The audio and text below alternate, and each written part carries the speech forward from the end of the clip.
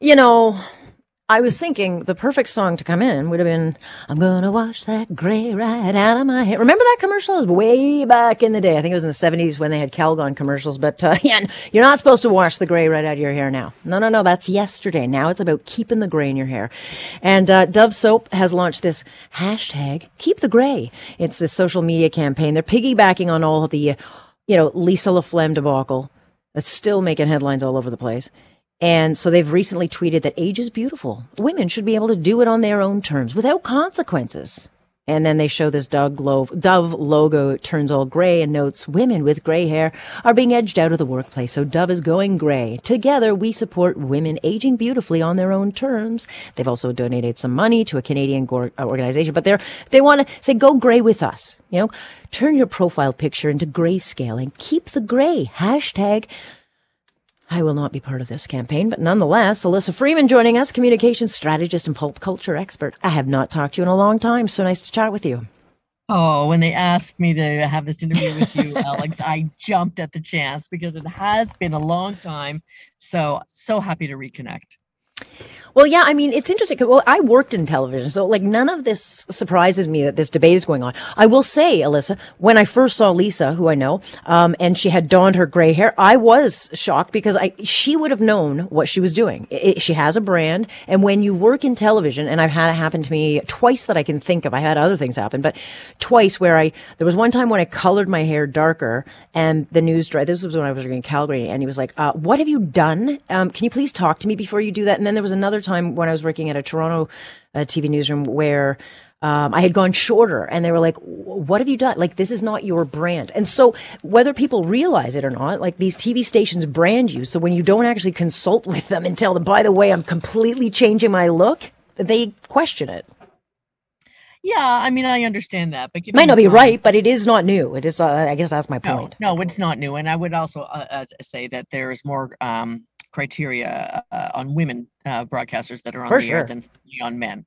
So when Lisa LaFlamme was going gray, the first thing I thought of was, oh, she's going gray. And I thought, well, that's so smart. We're in the middle of a pandemic. She's shown that you can look good going gray, and you're not supposed to be seeing your hairdresser in secret. Who, me?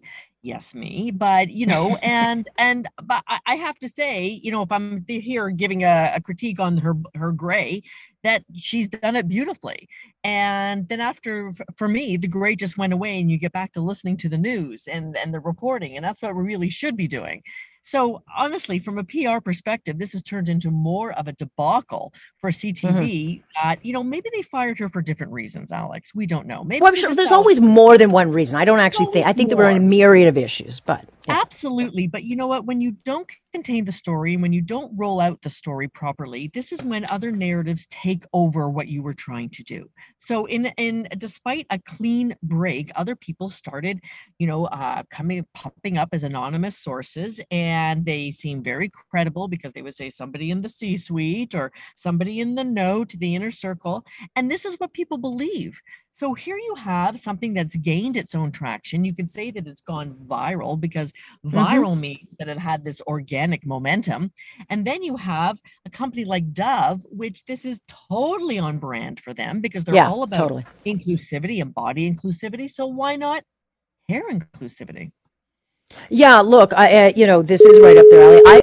Oh, hey, I don't know what that beep was. I don't know if you heard it on your end, but Yeah. I don't think a nuclear bomb's going off. So I'll continue. But it's interesting because they're hoping and they're going to try to milk this. It's a Canadian story. I don't know how far it will go, but it seems to be taking a little bit of a movement. Now, I don't think every woman's going to go out there and say, you know what, I'm done coloring my hair.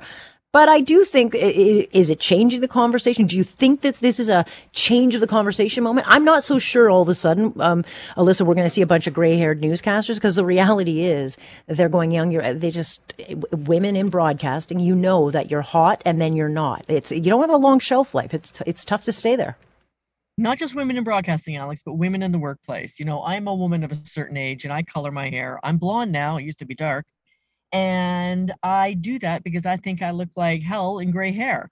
So I know a lot of people I'm who, sure you you know, don't. did the opposite. Yeah. They think they look great in gray hair. And I look at them and I'm like, not so much. But you know, there is the notion of ageism. It's not a notion, it's a fact. And honestly, if you work in certain industries and you are approaching 50, you better lawyer up, because that package might be coming, because you have outlived your usefulness, even though you have all this worldly experience.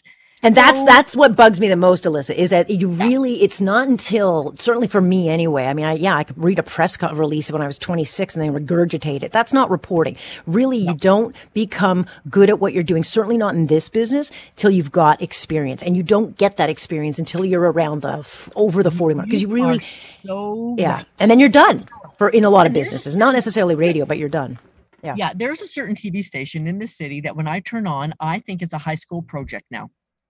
I honestly think it looks I like think I young worked for that kids that station are at one telling me the point. news. Yeah, yeah, that are Yeah. telling me I the know what you're news, talking about. and Yeah. you know what I'm talking about. I'm turning it on. I'm thinking, did we all just? Is this part of your high school curricula? Is this the group Yeah. that's in today? Then, and I have no confidence in that, honestly. I mean, if I want someone just to tell me the news, I'll go to my daughter and say, "What did you hear on the news today?" Okay.